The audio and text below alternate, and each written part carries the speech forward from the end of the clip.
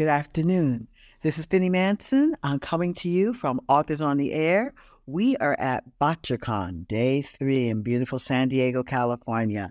The overcast clouds have burned off and the sun is shining, and this is a great place to be. We are talking today with Jonathan J. Brown. He is an author from Hawthorne, California. And for those of you who don't know, that's near LA. And we're going to talk about his award-winning book, a thriller called Drums, Guns, and Money. So welcome, Jonathan. Thank you for taking the time to visit with us today. Penny, thank you for having me. This is outstanding. Good. Okay, so right from the get-go, not your first Bouchercon? Nope. I think it's my 5th.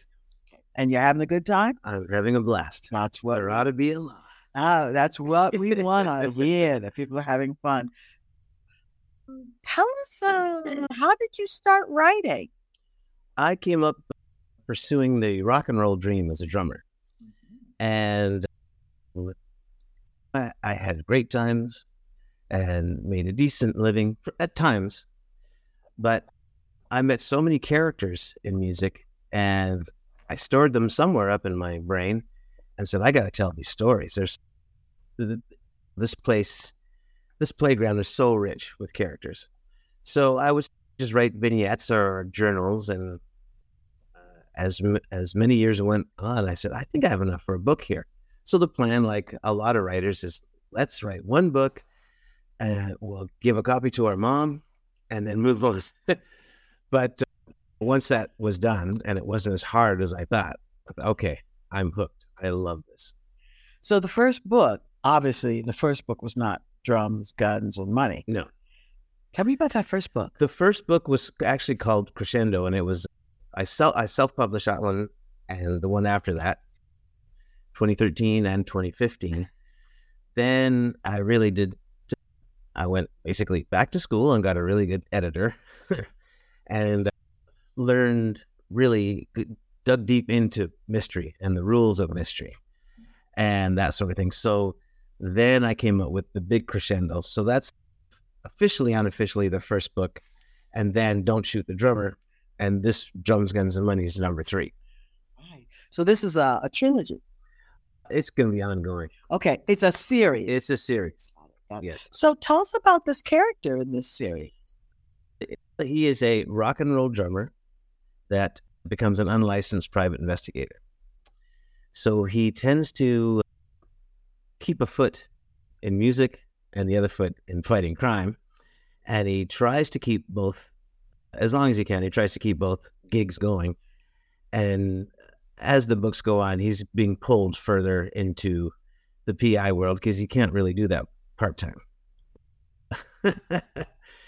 And as luck would have it, when he's minding his own business in the music business, there's often like a body or a murder or a crime. And he's, you know what? I think I can solve that.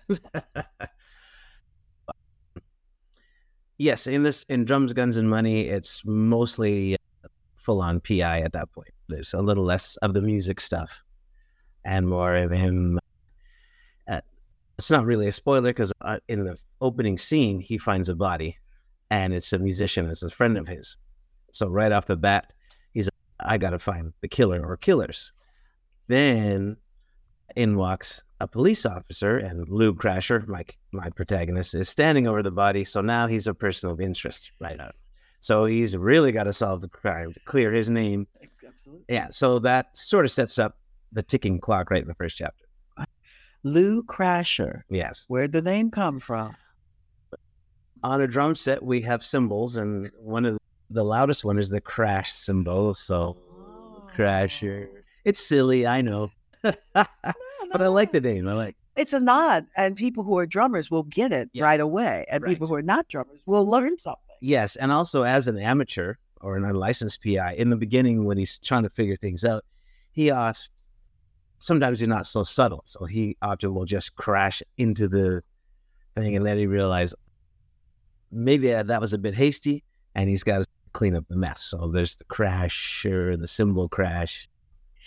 And this story is set where? Los Angeles. L.A. So home. Yes. Self-published or traditionally published? This is traditional with Down and Out Books. Shout out to those guys out of Florida. Absolutely. Notebooks. Okay. And just to pop in, I deal with Level Best Books as well. And I have a book over there that came out in 22 called Chloe. It's a female protagonist. Tell us a little bit about that. Oh, Chloe. Oh, so I've always written strong characters. My mother was very strong, and my wife is tougher than I am. And I've always been, I like strong female characters. And I don't like those old movies when the woman would run through the forest and trip over the twig and scream, the damsel in distress. No, Right. no. I've always wanted to have a female lead, but I needed practice because I did not want to get it wrong and insult you ladies. So, because we will let you know if you do. Let me know exactly. And I guess I'd also done 2 books of historical fiction. So I was coming up on my 5th or 6th book, and I thought, I think I'm ready to do this. And how I do it now is after my first draft always goes to my wife. And then I put it out to mentors and people like that before it goes to the publisher. So she said, yep, you done good, kid. You got it. You got it. So yeah, Chloe it's just a small town, fictitious Northern California town, like a Carmelish type of town. It has the vibe of Longmire, that kind of town. Mm-hmm. And her father died by suicide, and he was a vet. And her mother spun out of control at that point, turned to the bottle. So Chloe's a senior in high school, and she looks after her mother. Mm-hmm. But she's 4.0. She's very smart, and she wants to travel and see the world. So she's torn between looking after mom and getting out of Dodge after high school. She's got a good friendship with the sheriff, who's like a Longmire, and some bad actors with bad intentions come for the sheriff, and she's a bit of a meddler. And so she gets into that. So that's the crime story. Is she tries to help out, and she's very intelligent, but a lot of young kids, they think, oh, I've got this. But she discovers pretty quickly this grown-up world of bad people that have guns and whatnot. It's pretty dangerous. And she's got a penchant and a skill with knives. Knife thrower, knife collector, knife sharpener, knife. All of that stuff, but she really got it for protection because her mother would go to the bars and bring some unsavory blue-collar workers, because it's a town where there's construction and stuff. Mm-hmm. And they will often see mom, and then they see the younger version, Chloe, and they like make a play for her. So she teaches herself all about knives, goes on YouTube, and she's deadly with a knife. You can learn just about anything on YouTube, I hear. Yeah, you can. How to use the knife. Mm-hmm. I don't mean for julienning. Yeah, so great. She sounds fascinating too. Yes. So your world is populated by these incredible characters. Do you share some attributes with your characters, or are they pretty much their own people? What I share is I am a drummer. Lou and I have that because I started out, hey, write what you know. That was my thinking. Mm-hmm. And with Chloe and Lou, what they share is they put themselves in harm's way because of their strong sense of right and wrong. And I come by that naturally, and that's how we were taught, is to stand up for the underdog. Mm-hmm. And so I write about the things I put Lou in situations that, like, he does a lot more than I would do. But yeah, I was a bouncer for a while. I have a martial art background. So I like all that mixing it up stuff. So you bring all of that to your writing, to your stories, and this, wow. Yes. Pandemic writing, mm-hmm. for you, mm-hmm. what was it like? That's interesting. So we have a group of crime writers. We started a little group, a Zoom group, at the beginning of the pandemic. And in the beginning, hardly anyone was writing because people were so upset. And I was writing like a fiend. And I didn't even mention it because I didn't want to say, hey, I'm doing fine. I was just pumping out the words daily because my mother's passed away, but I heard her voice say, "Okay, son, you have some time. What are you going to do with it?" And I don't sit around and do nothing. I sat down and wrote. So we had the 2 years of pandemic. Then in 2022, I was diagnosed with cancer. So I got a multiple myeloma, which is in the leukemia family. So my pandemic went an extra year. But my chemo and everything, that it went surprisingly well. I did not have any side effects. So I was still compos mentis as well. So I thought, I don't know how this is going to go. I don't know if I'm going to be at those pearly gates. So I'm going to put out content while I can.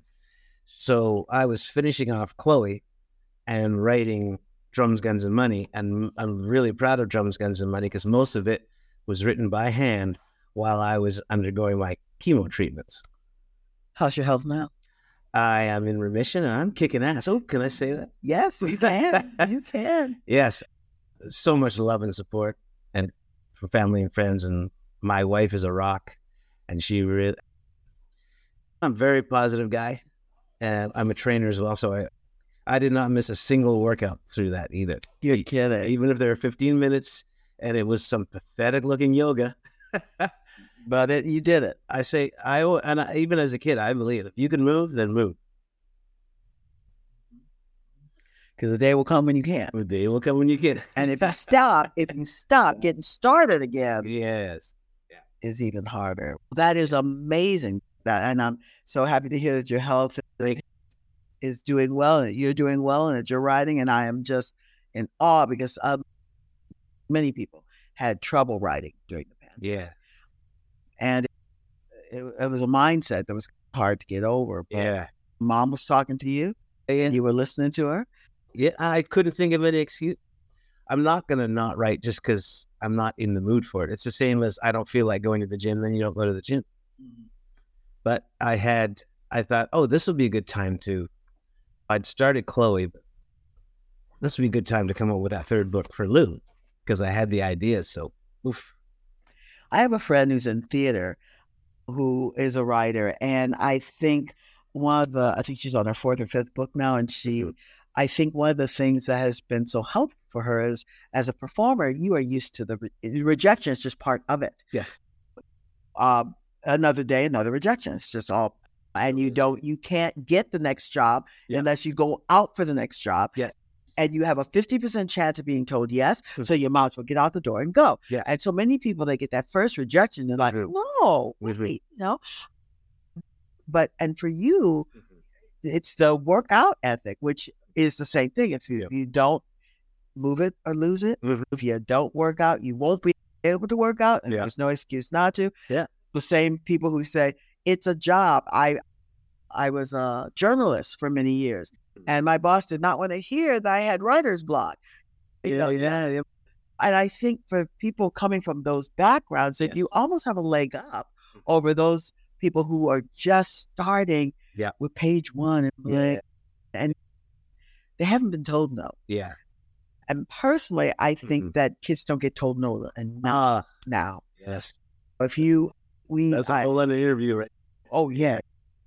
If you can't take not getting into the play in the elementary school, if you're going to break down for all the pieces and run to your parents, who then run to the principal, who have them do extra, who give the participation medals, please, no. Winning has to mean something. And shout out to teachers, because I don't really sound that far when these parents come in there and say, how dare you do this to my little... Imagine 26 parents that believe that their child is a chosen one. It is amazing. We are losing teachers in such numbers now that I'm really worried about the young people, because if we don't have, what is that saying? You may not know who the president is. You may not know who the head of blah, blah, blah company is, but every person can name a teacher who made a difference in their life. Right. We need our teachers. I'm with you. Shout out to the teachers. 100%. Yeah. But if you didn't grow up dealing with the little disappointments. When you get in the real world and people are lining up to tell you what you are not. Yeah. That's having dealt with those little disappointments is what gives you the strength to keep on moving. Yes, and the music business is really tough.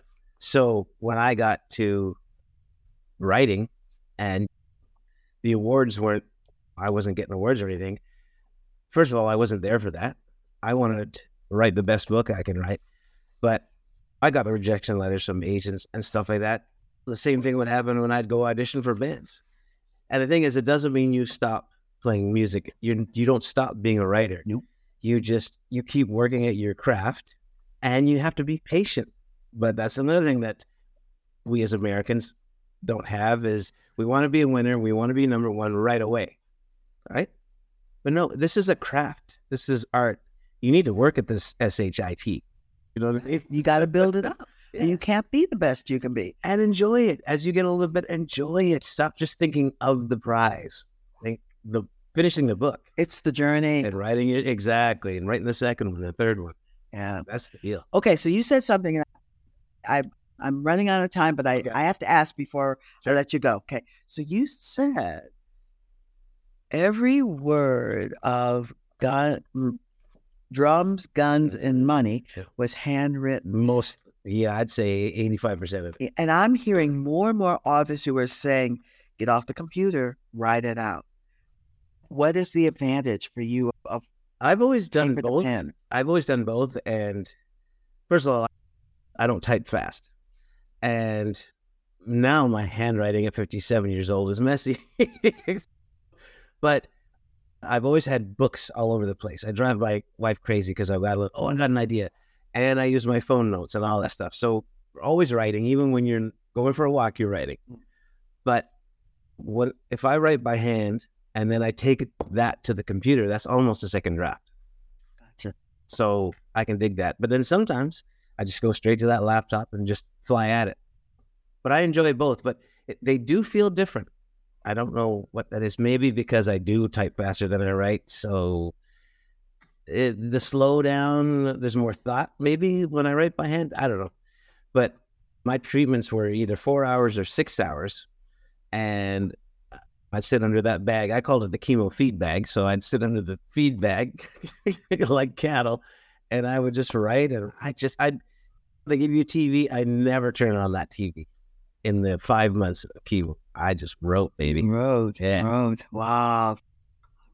Chemo as a writing opportunity. Hey, that's a whole different thought there. If that cup's going to be half full, I got to find a way to get half that cup full. Absolutely. Absolutely. And that's probably why you're doing so well and why you're going to be around to write many more.